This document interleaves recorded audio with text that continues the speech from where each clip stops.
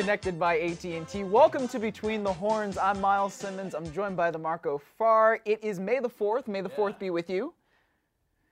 Really? Yeah. I like it. You know who else said that today? Who? My 16-year-old daughter. That's awesome. So thank you very much. That means you're doing a good job as a parent. It is. What a story. Still around. But yeah, May the 4th be with you. Yes, too. There. yes, exactly. I'll respond in kind. We Yes. have a lot to talk about coming off Miles, of... I am your father. Sorry. No! That's impossible! My hand just fell off. Okay, Anyway, go ahead. yeah, all right. We got a lot to talk about Yes. coming off of the NFL draft. Thank God. A lot of picks. And, you know, a lot of people were talking about before the draft, oh my gosh, the Rams don't have any picks, but they got 8 players. They got 4 on offense, 4 on defense, and I think we can say that the Rams got better. You know, I hope so.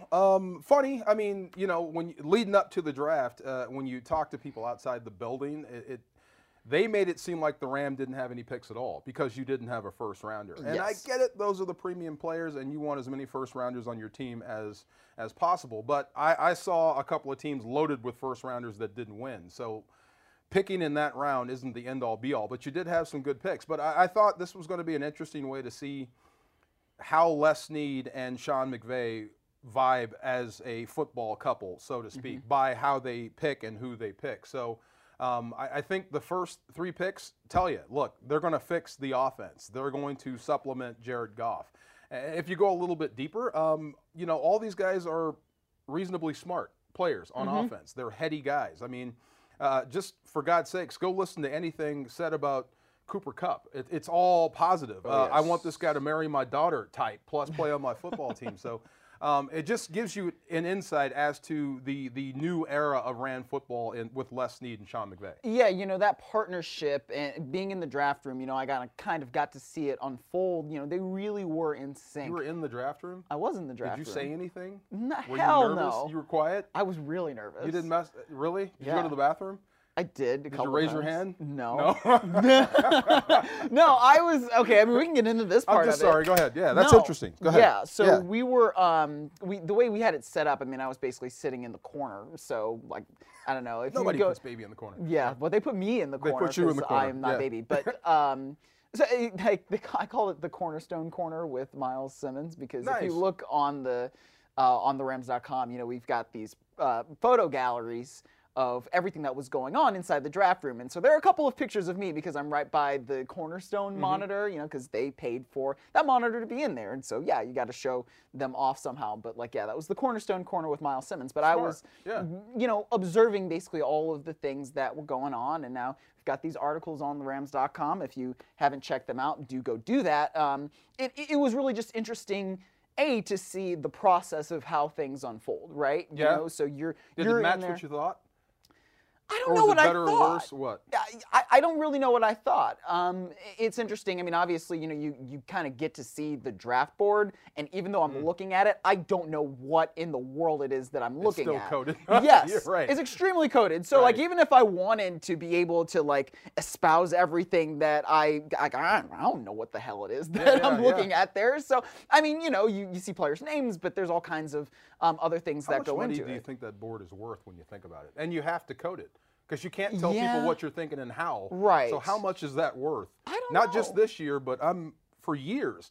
Bad drafts hamstring a franchise forever, it seems like. Good drafts propel them for the next 10 years. So well, right. I mean, how much is that line of thinking worth? It's interesting. I mean, just the way you think about, you know, you just brought up teams that have multiple first-round picks, and then they still can't get over that hump. I think about the Cleveland Browns, especially in this sense. I mean, how many times... He said it first. I did. He brought up the Browns. See, I'm not Browns bashing. No, because it's how many times can one franchise have 2 first-round picks and then still mess it up? I mean, between Johnny Manziel and Justin Gilbert a couple years ago, going back even further with Trent Richardson and Brandon Weeden, the list goes on and on and on, right? So... Again, yeah, you're right. Like bad drafts, like what does that mean? Look at New England. Right. They get lucky. Doesn't that just drive you crazy? But how much is it luck? How much is it the talent evaluation? Well, I'm going to go talent with Belichick in New England. Finding a Brady type. And then coaching them up too. And doing a great job developing those guys, which is what, going back to the Rams draft, I mean, I'd wonder, is the draft room like the press box rules? Like once the pick is made, you're not in there clapping or anything, right? It's all business? It was pretty much all, well, I wouldn't say that there was like applause, you know? Right. I mean, in some videos, and this is the other interesting thing now, you know, you've got all of the basically in-house content people, right? So, you know, we've got Rams Broadcasting Network, you know, you want to go up to the 49ers, got 49ers Studios, and anywhere you want to look. All these teams now have their in-house broadcasting department basically in the draft room that they can capture the call, and then, you know, they all send it to NFL Network, and then NFL Network just plays all of these different things. So I think there are different draft room styles, at least that, you know, based on seeing those videos and that. So there are some teams that, you know, they get the pick in and they got the pick on the phone and then they start clapping, and that's kind of one thing. In the Rams draft room, it wasn't necessarily that. Okay. I mean, like, they were pumped. They were pumped after getting these picks, you know, especially in the times when they would move back. They had a guy in mind. You know, you're kind of rolling the dice. It's almost like, you know, gambling a little bit, you know. Sort of. Yeah. I mean, I don't kind of like to equate I mean, you're going on a hunch. You got a gut. Right. And you're hoping, And I sort of don't like to make that comparison because these are actual people's lives, and it's not just money, but you know what I mean? Miles. Yeah. We didn't mean gambling. I'm trying to be nuanced. I don't know. Just move on. Yeah. Go ahead. So, but when they would get a pick after they traded back, and they still get the guy in mind, and I'm thinking specifically of Gerald Everett and Josh Reynolds. Yeah, I got more texts because of that pick. Like, really? What are they doing? Oh, da da da da da da da. And you have to remember that, you know, the Mel Kipers, the Todd McShays get paid millions of bucks to rank these players, and they're pretty good at what they do. And if a GM and a coach goes outside of that and maybe picks a guy higher, it's their job to defend their list. Sure. By, you know, I guess talking down on the pick for the Rams. I thought this was a little bit early, but if you go and look at, you know, what Sean McVay likes to do offensively, the pick actually makes sense. Oh, yes. And then you go back and look at what Everett did in college at South Alabama. I mean, it's not hard to find him on film. They're going to him. Yes. I think he had their longest reception of the year, 79 yards. Yeah. A tight end had their longest reception. So going the guy's down explosive. the seam. Yeah, and then you watch him closely. The guy knows football. He's very smart. He takes what the defense gives him. So it actually fits and makes sense. It's just not what the draft pundits had in mind. But, I mean, those two are never really in line when you think about it. Of course not, and that's because those draft, you know, analysts, I hesitate to call them experts because who really is an expert? Well, look, there's a lot of work that goes into this. I give him credit. No, yes, and I guess I want to make that clear. Mel Kiper can go for an hour without looking down at his notes. Yeah, that's work. No, he is doing work, but. And so is Mike Mayock. I mean, and Todd McShay. Those guys do a lot of work. They watch a lot of film, but they're not in the rooms with the other talent evaluators. You know what I mean? They're not in there with the 32 GMs, you know, vice presidents of player personnel, whatever you want to call them. So that's why sometimes these things get a little bit skewed. And so while, you know, people might say that Gerald Everett was a reach for where the Rams picked him, I just don't see that to be true, especially having been in the room where it's kind of like, okay, you see these tight ends are starting to go off the board. Chicago picks an athletic tight end the pick after the Rams are on the clock. And just the way things were going, I mean, Evan Ingram also goes in the first round to the New York Giants. I don't think it's as much of a reach as people are trying to say. Well, as long as it works, as long as Jared Goff gets better and the offense stays on the field and scores points, then who really cares? I mean, who really cares? Exactly, yes. Yeah, I mean, but what you have is you have an athletic replacement for Lance Kendricks. You had a big gaping hole there. You do have Tyler Higbee. You have some options here, but you add another weapon to the arsenal. So it actually makes sense. And I love the Cooper Kupp pick. Yeah. That dude did nothing but destroy any Pacific Northwest team he came across. Yes. Really, and I remember watching him play against Washington, right? And then looking down and saying, this kid's from Yakima? He's from Washington? That's so funny, yeah. Why isn't he wearing purple and gold? Okay, okay, maybe he didn't want to go to UW. Those kids from that part of the state who don't like UW, who are that good, they become Cougars. So why isn't he at Washington State? Right. Okay, maybe he wanted to go to Oregon. Okay, maybe Oregon didn't recruit him. And if you look at what he did versus those teams, he torched Oregon. So maybe he wanted to be a Duck, but I love that pick. I think this guy is tremendous. I think he's going to have a hell of a career. I'm glad he's here. I bet I know who else is happy he's here. Who? Jared Goff. Yeah, probably. There's a guy out there running patterns that I can trust. Yes. 100% of the time. Great pick. Love the pick. It makes sense to me because he is such a solid pass catcher, right? I mean, that is something that the Rams have sorely lacked. I mean, you talk about what he did against Oregon. That's going back to 2015, but he had 15 receptions, 246 yards, 3 touchdowns. Like that's let's be clear, that's half a season basically for what a lot of the Rams wide receivers were doing last year. Had me screaming like I was Apollo's trainer, stop the fight, please, he's killing them. I'm serious, No, he was that good. And you keep wondering, like, all these Northwest schools, Pacific Northwest schools, why didn't one of these people, these coaches or recruiting coordinators, find him? Right. How do you let this kid out? How does this kid wind up going to Eastern Washington? Well, especially beyond me. He has a football pedigree. I mean, there are people in his family who have played in the NFL. What I've kind of read, and I'm really interested to ask him about this once he starts getting around here, is that he was sort of undersized kind of going into college. And basically he turned from like a guy who was about 5'4" to now he's 6'2", he's like 206. See, I've heard that. He must have looked terrible. Yeah, as a freshman. I would love to see sort of a picture of him as what he looked like. Well, sometimes you got to look, I guess you have to look beyond body type and just realize what a guy can do. But, I mean, if you're in an arms race in the Pac-12, I mean, you're looking for height, weight, speed, and moving on probably. 9 times out of 10, you're going to be right with the height, weight, speed guy, and guys like Cooper Kupp are going to slip through the cracks. But what I liked about it, he let you know that you made a mistake every time he was on the field. Seriously. Yeah. And so now the thing about him, and the thing I think is good, and you were talking about this, him being a precise route runner, you are going to know where he is on the field every single time. And that is something that the Rams definitely need. You need guys to be able to move the chains on third down. You know, if it's 3rd and 5, get to 5 yards, plant, give him the target, get the pass going, and go. And I think that it can be effective in the NFL. And I don't mean this in a negative sort of way, but the saga of Greg Robinson. And we talk about this guy all the time. We do. Athletically, top 5. Right. Am I right? Maybe even better. But when you turn on the film, bottom 3rd, and I'm being generous, of all left tackles. Okay, so now he's bumped over to right tackle, yada, yada, yada. So you have to value what's above the neck. And I heard Sean McVay said that. Since he said that, I've been kind of pondering that.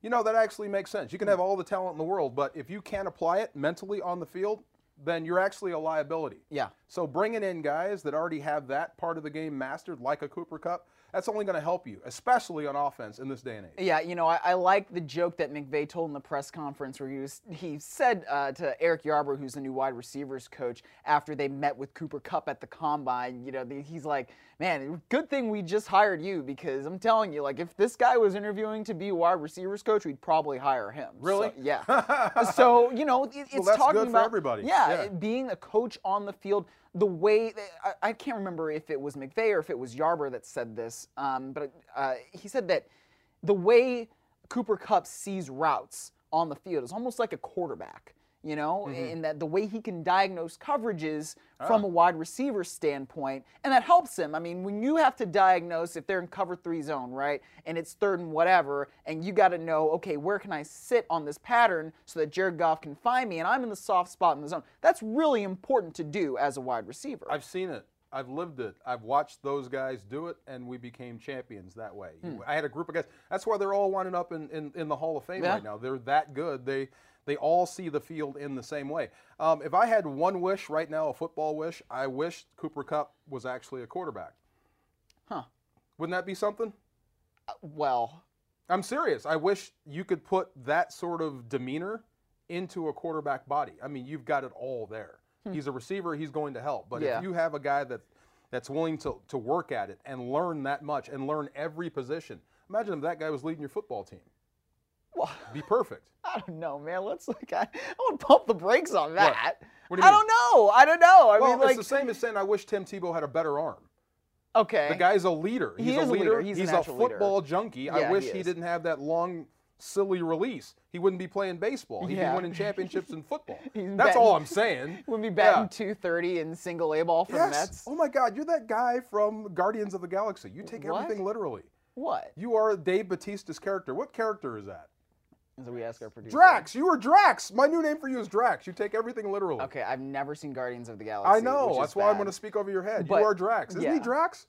You take everything literally. I love it. I mean, if we're going to talk about the hypotheticals of things, like, I don't know. Like, I like to go one step beyond in the hypothetical. Like, if you're going to say Cooper, like, if you're saying Cooper Kupp is the one. I wish you had a quarterback like that. All right. Worked that hard. Well, does that make sense? Who's to say Jared Goff isn't working that hard? He probably is. I think he is. I mean, I'm sure he is. Every time I've been at the facility, Jared Goff is always there, and I always see his car in the lot. Oh, I'm sure Eastern Washington, when he was in college, if he could play quarterback, he'd be there. That's what I'm saying. Okay, yeah, I get. That's what I mean. All right, that makes more sense to me. Thank you. All right. Jeez. Well, we'll move on to Josh Johnson.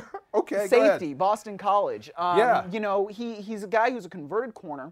So he was playing corner more, and then he started I think 12 games at free safety for Boston College this last year. It seems like a guy to me watching him a little bit who's a little bit better in run support than he is in coverage. But then again, I am certainly not a talent evaluator of defense. I would just put DB next to his name.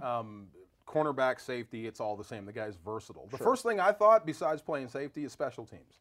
Bones is going to like him. I mean, that's going to be a good replacement for some good special teamers that aren't going to be on this football team this year. Right. So it actually makes sense. And look, the more safeties or slash DBs you can get in this league, in this division, then good.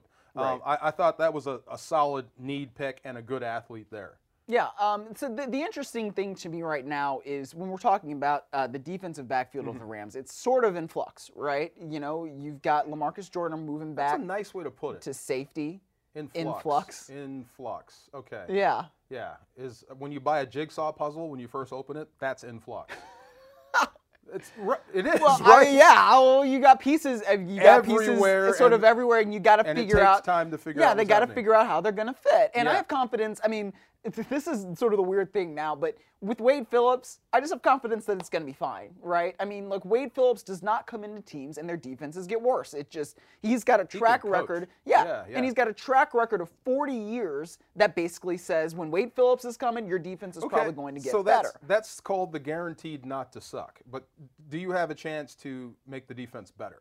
Well, and that all depends on the puzzle because, like a jigsaw puzzle, you're guaranteed once you figure out where to put everything, it's going to make a nice picture for you. In football, it still may not. Some of the pieces just might not fit. Right. So with Wade Phillips, I'll give you this. Guaranteed your defense isn't going to be horrible. But do you have a chance to ascend and be great? Now, you've got great pieces. You've got Aaron Donald. You've got one of the best players in football. But you've got to figure out how all those pieces fit in the back end. So I guess are you pointing to corner first or safety first for this football team? Both, right? I mean, because you don't really know how things are going to go opposite Trumaine Johnson. I mean, Kayvon Webster, they've said great things about him. Wade Phillips knows him from their shared time in Denver, but he's never been the starting outside cornerback before. Give me the shutdown. Every team has a number one receiver. Everybody wants a number one receiver. There is a number one corner. Would you agree? Yes. Okay, so if you have a number one corner in Trumaine Johnson, we can agree he's the number one corner. Absolutely. I think you can get away with by committee on the other side. Okay. We saw it last season. Now, it bit you in the butt in certain instances, but I think you can get away with that. Now, safety, I like LaMarcus at free safety if that's where they want to keep him. I think you're going to lose some size and some thump, obviously, but he's willing. Wait a minute. You're going to lose some thump with LaMarcus Joyner? Well, he's not as big as the other safety. He's not He's not as big as. But I'm willing to live with Maurice Alexander. But he's gonna bring it, man. He's gonna bring. He does. He throws his body around, and I love it. I love that type of guy, and I can live with the 2 or 3 times he bounces off a guy. Yeah, because it's gonna happen. He's just not the biggest. Earl Thomas bounces off guys sometimes. He's not the biggest guy in the world. So as long as he can handle that safety spot, and Mo Alexander keeps getting better, I think you're fine at safety. Yeah, I think you're fine in the secondary. You need depth, but I think you're fine as far as your frontline guys. Right, but then you have to say, okay, who's playing nickel? I mean, Nickel Roby-Coleman probably slots into that role. That's the one guy I'm saying, I guess I'm circling, you're going to have to be that guy. Yeah. Yeah. If not, then, I mean, look, if not, then you still have LaMarcus. You're going to have to figure out what to do with safety. Right. You run into the same problems that the last group had on defense if you lose a guy. Yeah, exactly. And so then you still do have a little bit of depth with EJ Gaines, you know. Yeah. Mike Jordan played a little bit. Got some experience. Yeah, played well in spots. Troy Hill obviously going to have to serve as 2-game suspension. Let's go back to Mike Jordan. How do you say this? He got a lot of experience last year. Yeah. A ton of experience. For somebody who came in as an undrafted rookie and then spent time on the practice squad and then got elevated. They came right after him. They did. You know, for the most part, I mean, like early, it was like, okay, wow, he's getting his feet wet. But as he got more reps, you could see his confidence growing. I agree. And he made some good plays down the stretch. So, yeah, there's experience behind some of your frontline guys. Yes, yeah. And that's kind of what you need because, I mean, the way defensive backfields work and the way offenses work, you're going to need more than 3 corners, right? Yeah. You know, it's just the nature of offenses today in the NFL. What was the guy? I can't remember his name. Oh, my goodness. The Rams signed him, had him, let him go. He was expected to play major minutes. Cody Sensabaugh? Sensabaugh. And then you had to change course later on. So yeah. That's the question mark. Remember, we were expecting him to be X, and he was Z? He was 0, but then, unfortunately. You don't have to, come on, disparage the guy. I'm not. Just saying. I was being kind. But you had a plan with this guy in mind, and it did not work, and you had to shift gears, and you still made it work, which means if you had your number 1 corner, I think you can get away with mix and match at the other 1 or 2 spots. Yes, and I think that's probably what we're going to see, especially, you know, first quarter of the season when coaches are still trying to get to know their personnel a little bit better, see what works, what doesn't. I keep coming back to this analogy, or I don't know, whatever it is, but the Miami Dolphins last year, you know, they did not start out very well. Yeah. And then they kind of got hot. We saw it personally. Kid got hot running the football. Right, but I'm saying, you know, but that's the kind of thing that takes time under a new regime. True. You know, it takes a little bit of time to get everything going and to figure out everything. Right? Yeah, Ajayi. He started running over everybody. Yes, he did. Yeah, it makes it easier to win on Sunday. Well, right, and that's the thing. I mean, you know, you hope that this year the O-line is revamped. You know, everything starts getting going so that Todd Gurley can be that guy and he starts running over everybody. Right. I mean, look, as long as the offense has an identity, I think you have something. I wasn't sure what the identity was.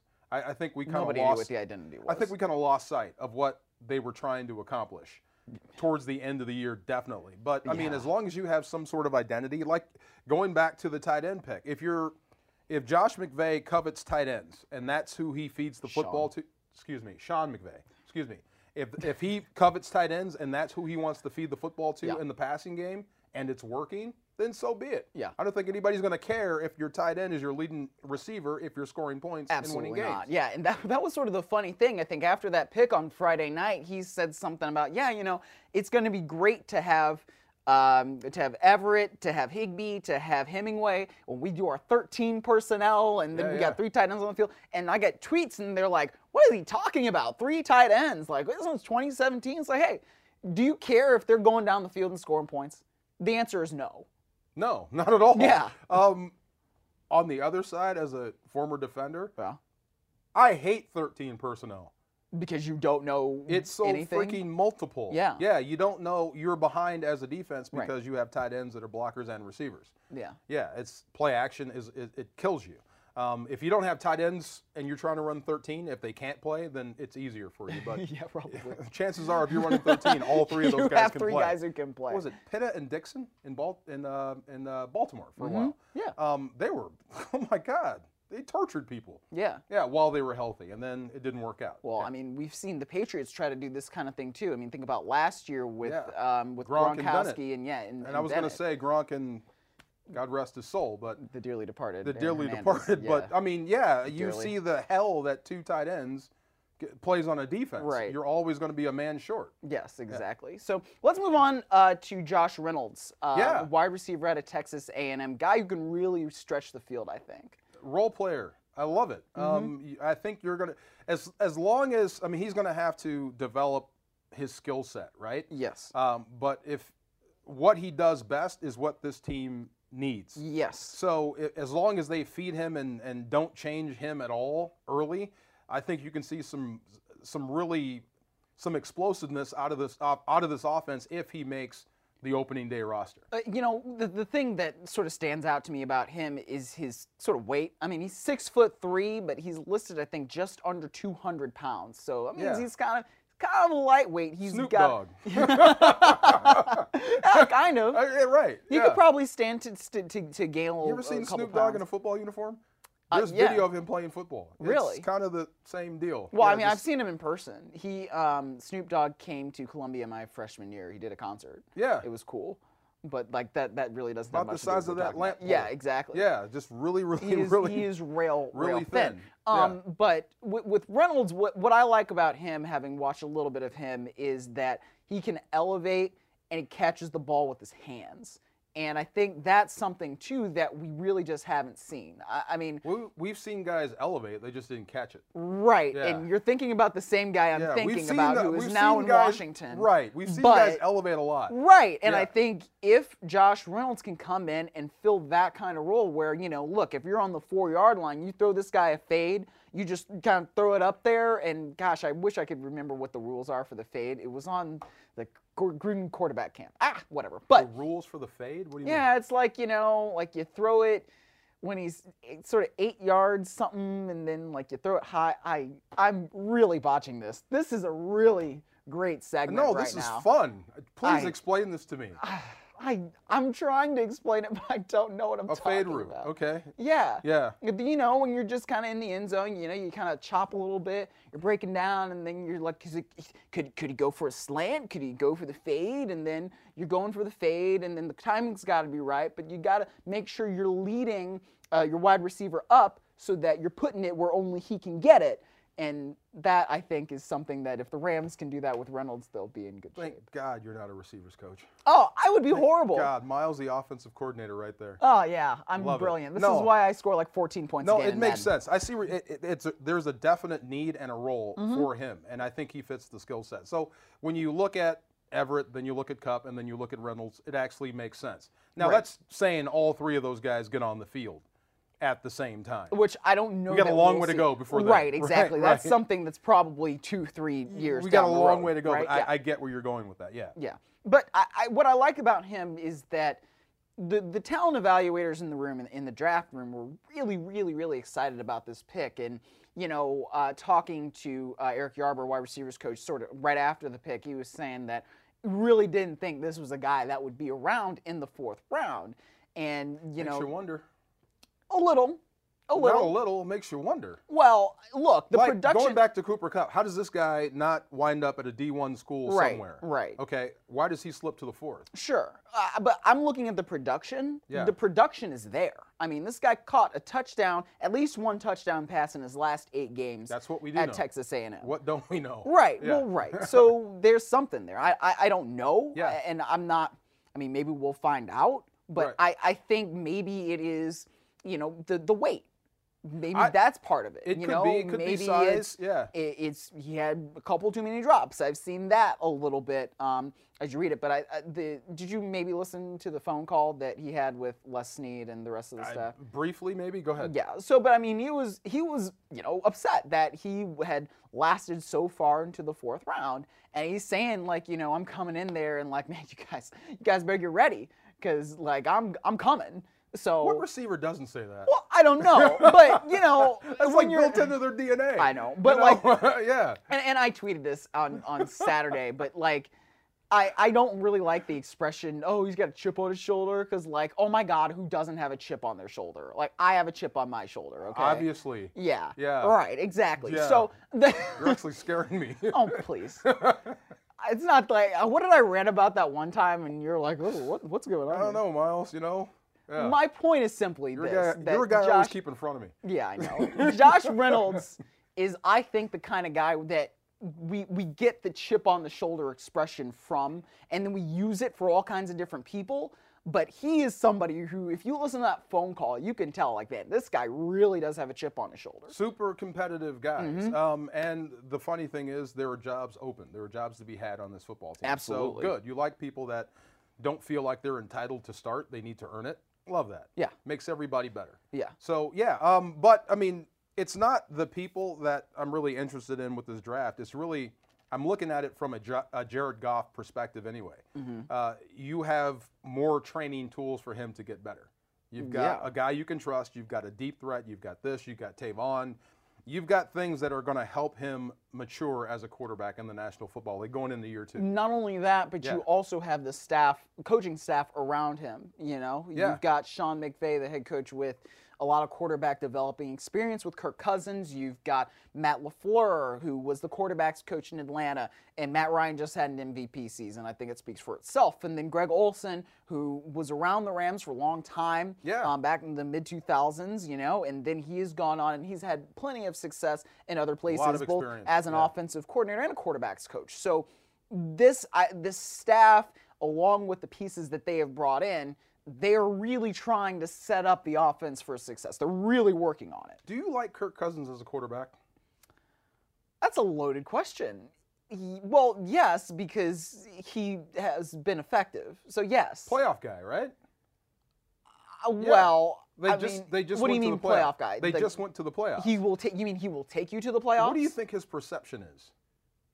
Around the league? Around the league.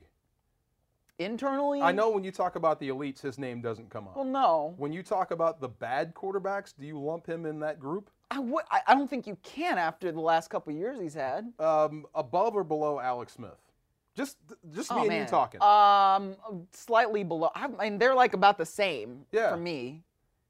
I would say they're about the same. I thought Kirk Cousins has been, he lit it up the last 2 seasons. The only difference, and maybe this would actually put Kirk Cousins above Alex Smith in my mind, is that Kirk Cousins has shown a tendency and an ability to throw down the field more so than Alex Smith. Fair. And he pushes it a little bit right, more. And maybe I have this perception because of the way I was studying Sean McVay's offense when the Rams hired Sean McVay, but there are plenty of examples of Kirk Cousins throwing down the field to either Deshaun Jackson, Pierre Garçon, even Jordan Reed. Big plays. Yeah, in the last few years. But even the short to intermediate, he's pretty accurate. He is, yeah. He's pretty good.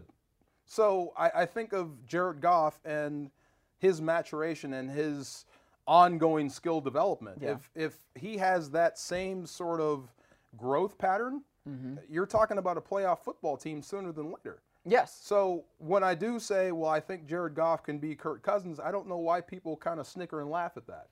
Yeah, I would love to have a Pro Bowl quarterback on this football team. I don't think that's insulting at all based on what Kirk Cousins has done the last couple of years. It's either you got to be Aaron Rodgers, Tom Brady, or that's it. Right. There's no in between. Wait a minute. There's some guys out there that are really pretty good at what they do. Now, the team may not win as much as you like, but I don't think that's all because of them. Right. I think there's other problems that keep teams from winning. But if Jared Goff can have that same sort of incremental improvement that Kirk Cousins had in Washington, then the whole trading up to get him and giving up a first rounder this year makes sense. Right, because then you have Jared Goff becoming a franchise quarterback. Yes. And that sort of seems to be the debate or discussion that continues to go on in Washington is whether or not Kirk Cousins is a franchise quarterback. And I think, by and large, look, he's the best quarterback that Washington has had in probably the last 10 years, right? I mean, aside from the rookie year by Robert Griffin III, who is now out of the NFL right now. I mean, he's sitting home as a free agent. Nobody has had the kind of year for that franchise as Kirk Cousins has had over the last couple of years. So is he a franchise quarterback? I think right now you have to say yes. I think the problem is the paycheck that comes with it. Right. Yeah. But and that's where people go, oh, I don't know. But that's the cost of doing business in the NFL, isn't it? Right. I mean, that's just the quarterback is the most important position. Right. And it's the quarterback you're going to have to pay the most. And if you don't have Kirk Cousins, then what are you going to do? That's my point. Yeah, so you got to pay him. If you just keep it to the field and forget about the money for a hot second and just look at how he plays and what he did last season versus some pretty good guys on the other side of the football field, you would want that on your football team if you didn't have a quarterback. But you may blanch when the paycheck comes due. Oh my God, $25 million. Wait a minute, hold on a second here. But the thing that always gets me is, okay, like when fans say this, like, oh, I can't believe they're paying that much. Like, A, fans, it's not your money. It's not my money. It's the ownership money. B, the salary cap is going to continue to go up. True. So basically, I mean, it's like when but I don't want to tie up that much money into a guy that I'm not 100% sure about, and I think that's fair when we talk about what else his do you ability. need to see in order. What more would make you 100% sure? What Matt Ryan did, because Matt Ryan took it to a different level. But Matt Ryan has always kind of been Matt Ryan. He's been good. He's been solid. He's been a franchise quarterback. And then this season, he turned into an elite one. He went to great, and he's going to keep growing, I think. So yeah. I think Kirk Cousins is behind him slightly. Or behind him. He's definitely behind him. And so there's another gear there. Matt Ryan, I wouldn't even hesitate to pay him what he wants. Of course not. But again, to me, it's just the cost of doing business in the NFL. I think it's a lot easier to say, okay, this is probably a guy that we're not sold on because XYZ than it is to say we're really sold on this guy. And we're just talking money. Yes. Yeah. Yeah. So how basically I think the key is to sort of bring it back to the Rams. How do you get Jared Goff to be the guy that you are sold on so that he becomes the franchise quarterback? Well, you're getting the right pieces, the right type of guys here, guys that he likes, like I said, that's going to help him improve, and then you'll see what he does with this. Yeah. Yeah, if the offense starts to grow and then it takes off for stretches or maybe the whole year, I think that starts to turn a fan base and a franchise towards this is our guy for the future. He can write his own ticket. Yeah. And there's only, a handful of guys like that in the league, period. Right, exactly. But that are real legit. Some guys are getting paid like that, but they aren't those guys. Right, and that's the thing you have to sort of work up to. And I think if this offense can get some kind of dynamic quality so that they can go down the field and score, so it's not, 3 and out and you're only converting 2 third downs a game or whatever it was, then that also is obviously going to sell you more on the quarterback. Right. The way this offense works, and my understanding of it, is that there are a lot of roles on this offense. And so you have to get the players around the quarterback in order to fill those roles so that the offense can have its dynamic quality. You can go down the field and score. So you need like your pass catching tight end, like Gerald Everett is slated to be. You need probably another guy on the other side as a tight end, so like a Tyler Higbee, right? You need guys on the outside who can stretch the field. Your Tavon Austins of the world. And on one hand, and then probably your Josh Reynolds of the world, and then you also need somebody. Or Pharaoh Coopers. Yeah, perhaps throw him out there too. Right, exactly. And then you also need your guys who are possession guys. So that could be your Cooper Kupp. As long as these roles are being filled, that I think is how we're going to see the offense step up. What? Cooper Kupp's possession, huh? Yeah. Okay. What? I see how you are. Oh, stop that. I see how you are. He has elite slot receiver numbers. Wow, he's a slot guy too, huh? Wow. Okay. I'm just telling you what people have said over the course of this week. Okay, but the thing about Cooper Kupp though, so I guess I'll never be quarterback. Shut up, DeMarco. Not with your body type. That's why you're not going to be quarterback. Defensive tackle over there. Your defense over there. You have possession and slot. You have defensive mind over there. Cooper, there he is, right there. There's your guy right there. Give me a break. That's why he plays so hard, because of that right there.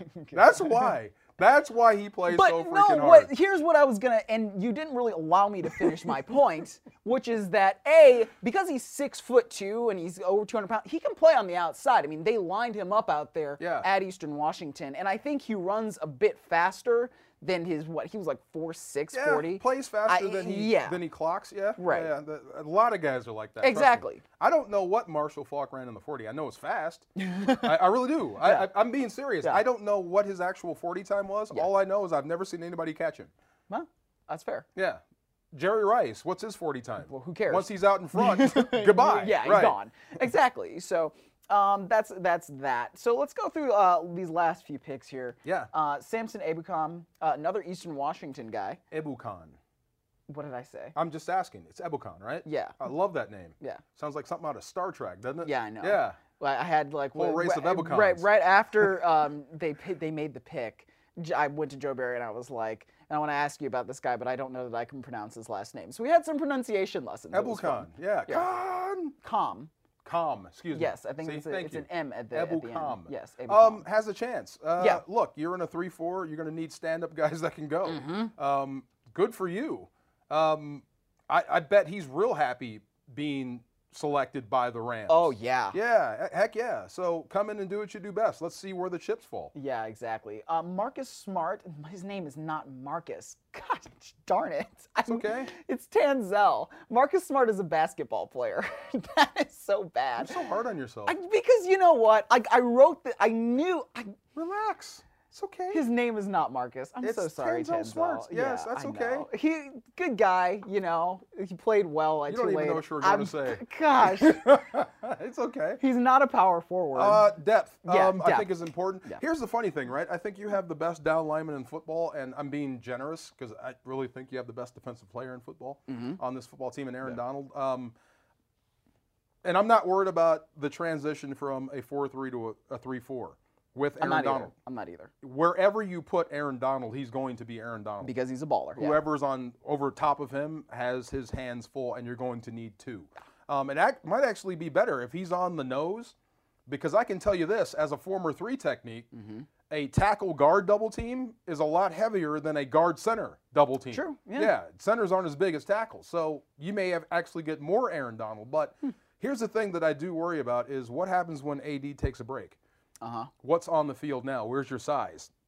And if it is Dominic Easley, well, the size is similar, but the ability and strength may not be. Sure. So you might lose something there. So if I do have to put AD on the bench, I'd rather sub in. You're not going to find anybody as good or even close, but at least I could go bigger. Right. At least I could say I got size out there. So the bigger, the better, or the younger and stronger, the better. You know, watching him in some of his tape at Tulane, they played a game against Memphis, and it was sort of the only one I can find. It was from 2015, but basically every play, he was into the guard at the snap, and you could see the guard's head is like just back. And it's, you know, that's, to me, it shows his strength. It shows how he can use his leverage. And, you know, his production was good, too. When I watch, I can tell he was coached very well. I mean, his technique is he's got great technique on run to and run away. Yeah. And run away is where guys can really take a break. Right. Playing defensive line, I'm letting you in on a secret. If the ball is going away, you could find ways to get caught up in traffic so you don't have to sprint 15 yards. Right, yeah. You know, hold me back, hold me back, hold me back. But when you see guys that are good on run to and away, they're pursuing hard, that's well coached. Yeah. Yeah, that's a good player. The thing that defensive line coach Bill Johnson said to me that I took away from our conversation was they really liked Smart's production. You know, he had 18.5 tackles for loss and 5.5 sacks in his senior year at Tulane. And so when you're doing that from that defensive line spot, I think it says something. The sack is the coolest play in football because it's just you. It's your time. They give you a little chance to celebrate for a second. Yeah. You know, it's a big play. So anytime you see a guy making plays up the field, or let me back up. When I say, look, as far as being a down lineman, playing that position, if you're going to be wrong up the field. Yeah. I mean, that's something, really, it shouldn't be that hard to teach, but it is hard for some guys. Right. If they're wrong on the line of scrimmage. That's bad. Right. You don't want to be wrong there. Sure. Be wrong up the field. Good things can happen. So obviously he's got that part of the game down. So as long as he keeps getting better at this level, when guys are bigger, stronger, and the rule enforcement is a little more, how should I say, lax. They don't call holding as much unless you're an all-pro. Yeah, as long as you can find a way to fight through that, then I think you have a chance. Yeah. All right. So Sam Rogers. So this one is interesting because it's the fullback. Love it. Right? Yeah, I love it too. I had to like train my hand to write fullback. FB? Because when's the last time you wrote fullback? Not often. How do you spell fullback? I mean, Fullback. I had to look it up again. I forgot how to spell fullback. I haven't seen one in forever. Well, it's interesting because, I mean, you think about John Gruden, right? Yeah. Spider 2Y banana. What Spider 2Y banana involved? Yeah. It involves a fullback. Yeah. And so I don't know how much fullback we're going to see, but McVay did say, you know, they might go 21 personnel, 22 personnel at some points. And so Zach Lasky, who is right now the only other fullback on the roster, and he comes from Georgia Tech, kind of did similar things in college, as Sam Rogers. But McVay was saying that those two will have a chance to compete and see, who comes out on top there for the fullback position. You're a basketball fan, aren't you? I am. Professional yes. NBA? Yes. If you're not the Golden State Warriors, would you try to run with them? Would you try to beat Golden State at their own game? Well, if you're Houston, maybe. If you're you have anybody the weapons, else, yes. If you're anybody else, I mean, even the Cavs, like it's very hard, right? Because the Cavs can score with the best of anybody. So right? you might try to muscle them a little bit. Yeah, I guess that's your only approach. So it's your only hope. So if every defense in this division is built to run outside of Seattle, which is built to do both, they'll knock your teeth out and run at the same time. If every defense in this division or in this conference is built to run, why not go fullback and pound them? Right, yeah. It makes sense, right? It gives them something else to think about. In college, I think you have it's more pronounced, at least when I was in college. You'll face teams that throw the ball, and then once on your schedule, you face a running team. So everything you did is out the window, and this is how you have to play. So if you do have a fullback on the roster, that opposing defense is going to have to rep 21 personnel. They're going to have to rep 22 personnel. They're going to have to replicate what you do to stop you. So that does provide some advantage for a coaching staff. It does, and I think that's kind of what they're trying to look at, just different matchups. Yeah. How can we and take if you don't have a fullback to replicate, you can put a tight end, you can put people there in practice, but it's nothing like what a real fullback's going to give you on game day. Exactly. Yeah. So I think that's one of these advantages that they're trying to get at by taking a guy like Rogers. Last guy, 7th round. And he better be able to cover. Yes. Because you're going to play special teams. Yeah, exactly. Fullbacks, they should bring like the old-fashioned lunch pail and a hard hat. That's how you should show up to work every day because that's your job. Yes, no, it is, and it was funny. You're running the cement mixer. In that pick, they're talking to Bones Fossil and being like, "Hey, man, like we're gonna get this guy," and Bones is excited because he knows that Sam Rogers is the kind of guy that's going to come in and he's going to play special teams. If I see him in like Nikes or designer shoes, I'm gonna be mad. You should wear Brogans. You should wear like Brogan work boots every day because that is your job. Don't ever forget what you are. So how bad is it gonna be? I don't even know what are Brogans. What is that? Like work boots, like construction work boots. When you think of guys that work construction, the boots they wear. There's a reason why I don't know. That's what I'm saying. Yeah, that's you. Now when you make the Pro Bowl, then you can wear a suit. Yeah. You can become Moose Johnson. You can become a specialist. But until then, you're a fullback. Go out there and shorten some necks. Shorten some necks. I love that. All right, last guy, pick 234 for the Rams. Their last pick was outside linebacker, defensive end, whatever you want to call him, Ejulon Price. Sort of an undersized guy. He's an outside linebacker, not whatever you want to call him. Come on. Okay, outside linebacker in Wade Phillips' scheme. Pardon me. He was a defensive end mostly at Pitt, which is why And he's going to be a outside linebacker. How big is he?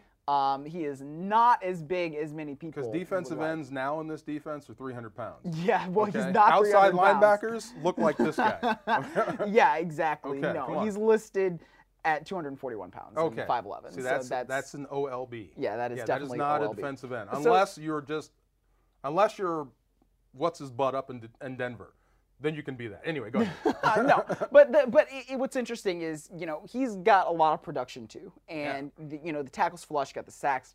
And what I thought was funny is there's an AP reporter, Will Graves out of Pittsburgh, and he was basically saying, man, a somewhat undersized Pitt defender goes to the Rams. That worked out pretty well the last time. Ha ha, right. Yeah. I know. Yeah, I like it. Oh, if you can get that same sort of tenacity, you're all over it, no doubt.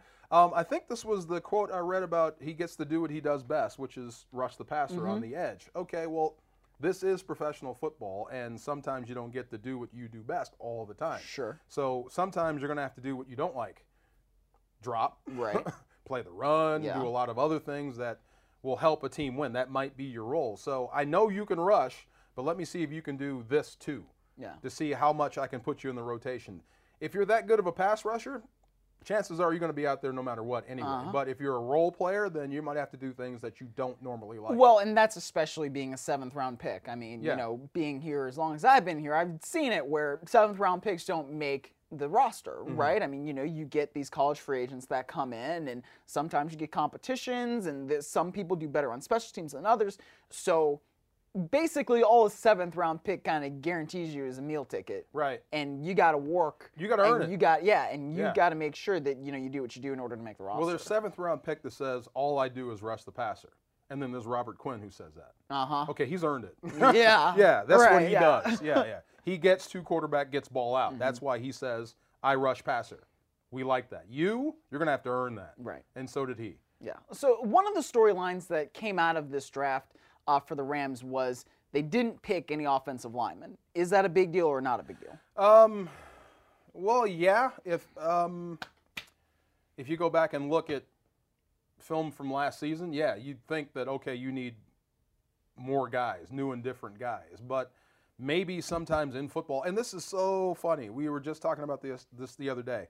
If the Robinson-Havenstein right side actually works out, then Sean McVay is a genius. And all he did, so is Aaron Kromer. But all he did was flip position. Yeah. It's not new guys. Right. He just put him here and him here. Right. And it started to work. Then you're a genius. So, look, I still think you've got some talent, some young talent with a lot of experience. Maybe a different voice in the offensive meeting room could get more out of them. Because it's not physical. Right. I think the guys that struggled with physical aren't here anymore. In a season or two from now, maybe the guys who struggle with it mentally won't be here. But physically, all these guys are good enough to play. Right, and so that's the thing that Les Snead has talked about that I understand where he's coming from. And what he has said is that, look, you go back to 2015, the Rams, blocked for Todd Gurley. Todd Gurley had over 1,100 yards and was one of the top 3 rushers in football. And with largely the same group, you didn't have that kind of production at all. Right. Right? So what basically he's saying, changed? What is it? Right. And they're also talking about how... Well, I think you know what it is. They're just trying to be nice. Right, Yeah. yes. But the other thing about it now is that you have a guy with Aaron Kromer who has a large resume of success, going different places, doing different things with offensive linemen, and he tends to get the most out of them. Right. And so when I hear Les Snead and Sean McVay say, look, there are guys in this group that the Rams just drafted a couple years ago that Aaron Kromer wants to work with, I take that to heart. And you at least give Kromer the opportunity to work with some of these guys and make them better. The same guys were on everybody's draft board. Yeah. Whatever team he was on didn't pick him, but it's not like he doesn't know who they are. That's true. Or have them highly regarded. So, yeah, there's talent here. I have a question. This isn't loaded. It's just a tough question. And there's really no right or wrong answer because we're going to find out. What if Greg Robinson plays a better right tackle than Havenstein, but Havenstein can't handle guard? Well, it's unfortunate. I mean, maybe Jamon Brown plays guard then. Yeah, between those three, somebody's going to be the backup. Yeah, absolutely. Okay, that makes sense. And Cody Wickman too. We have to add him into the mix because he's got I don't know how many starts, but he started he started a bunch of games over the last 2 years. Right. I can't remember the number off the top of my You head. hope whatever you throw out there for your first mini camp is your offensive line that lasts through the Super Bowl. Right. But chances are there's going to be some mixing and matching. Yeah. But, I mean, some like Andrew Whitworth, we're assuming. Here's a guy that I'm circling that I'm saying left tackle is done. Yep. We don't have to worry about that. Yes. Roger Saffold, staying healthy, playing great football last year. You're set in stone. I assume your center is going to be Sullivan. I can't think that's a safe assumption as of right now because there are no real other centers on the roster. With Rainey as a backup. I mean, and we'll find out. Right. And then the right side of the line will work itself out. Right. So if those guys come together, if you could find a way to get more out of that group, that's obviously going to help your offense, help Jared Goff, and help all the other picks and everybody else that's here move the football into the end zone. Right. And a long way to say that's why I'm not shocked they didn't pick a lineman. Yes, me too. And I always love this because that's what we always said in high school, but it always starts up front. Always. Yeah. Yeah. So, you have to make sure that group of players is solid so that you can do everything else that you want to do. Until your quarterback becomes an all-pro. Right. And then it's a little bit different. It's about that guy. Yeah, you can mix and match up there. Yeah. That's true. Yeah. All right. So last thing before we get out of here, because we've been at this for almost an hour. Can you believe that? Yes.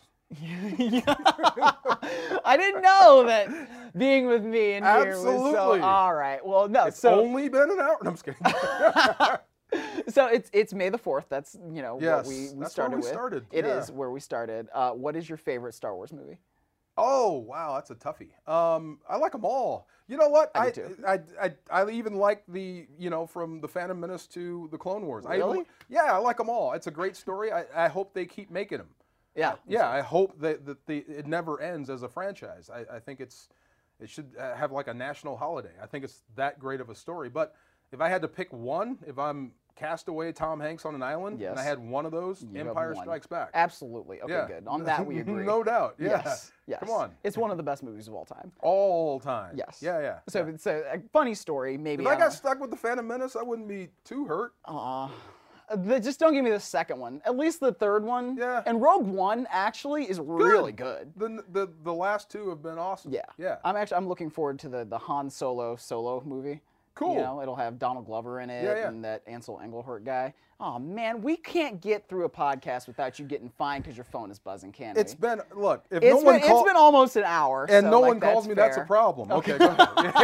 Oh, Mr. Popular. I'm just saying. All right, before we get out of here, no, I do want to tell this story. So when I was a senior in high school, we had a game on a Saturday because the team we were playing didn't have lights. So the night before, we'd all gotten together and we watched Return of the Jedi, so episode 6. And so in that, Admiral Ackbar goes, "It's a trap," right? Yeah. So it's great. So we have a play. Yeah, thank you. So we have a play, it's trap check, right? So we told our quarterback, if we run a trap check and we're like, at some point tomorrow during the game, we run a trap check, you need to pull an Admiral Ackbar. And you got to say, "It's a trap." And so we're up at the end of the game. And honest to God, he comes in the huddle and he goes, "All right, Blue, it's a trap check on one. Ready? Break." Did you guys bust up laughing? Oh yeah, we did. Okay.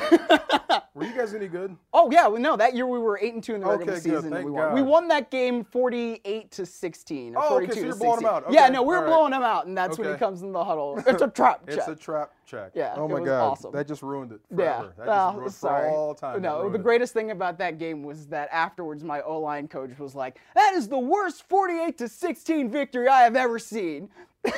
I've had one of those. Don't you love coaches? Yeah.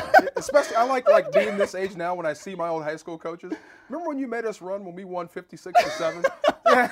What were you thinking, man? What did we do? Like, we just won 48-16. Right. Oh, yeah. Goodness gracious. Oh my God. gosh. Glory days, right? Yes, all good stuff. All right. All good stuff. All right, well, guys, with that, I think we're going to get you out of here. That has been Between the Horns. Thank you to my producer, Josh. Thank you, DeMarco Farr. May the 4th be with you. May the 4th be with you always. Check you out next time. Rabbit, do you know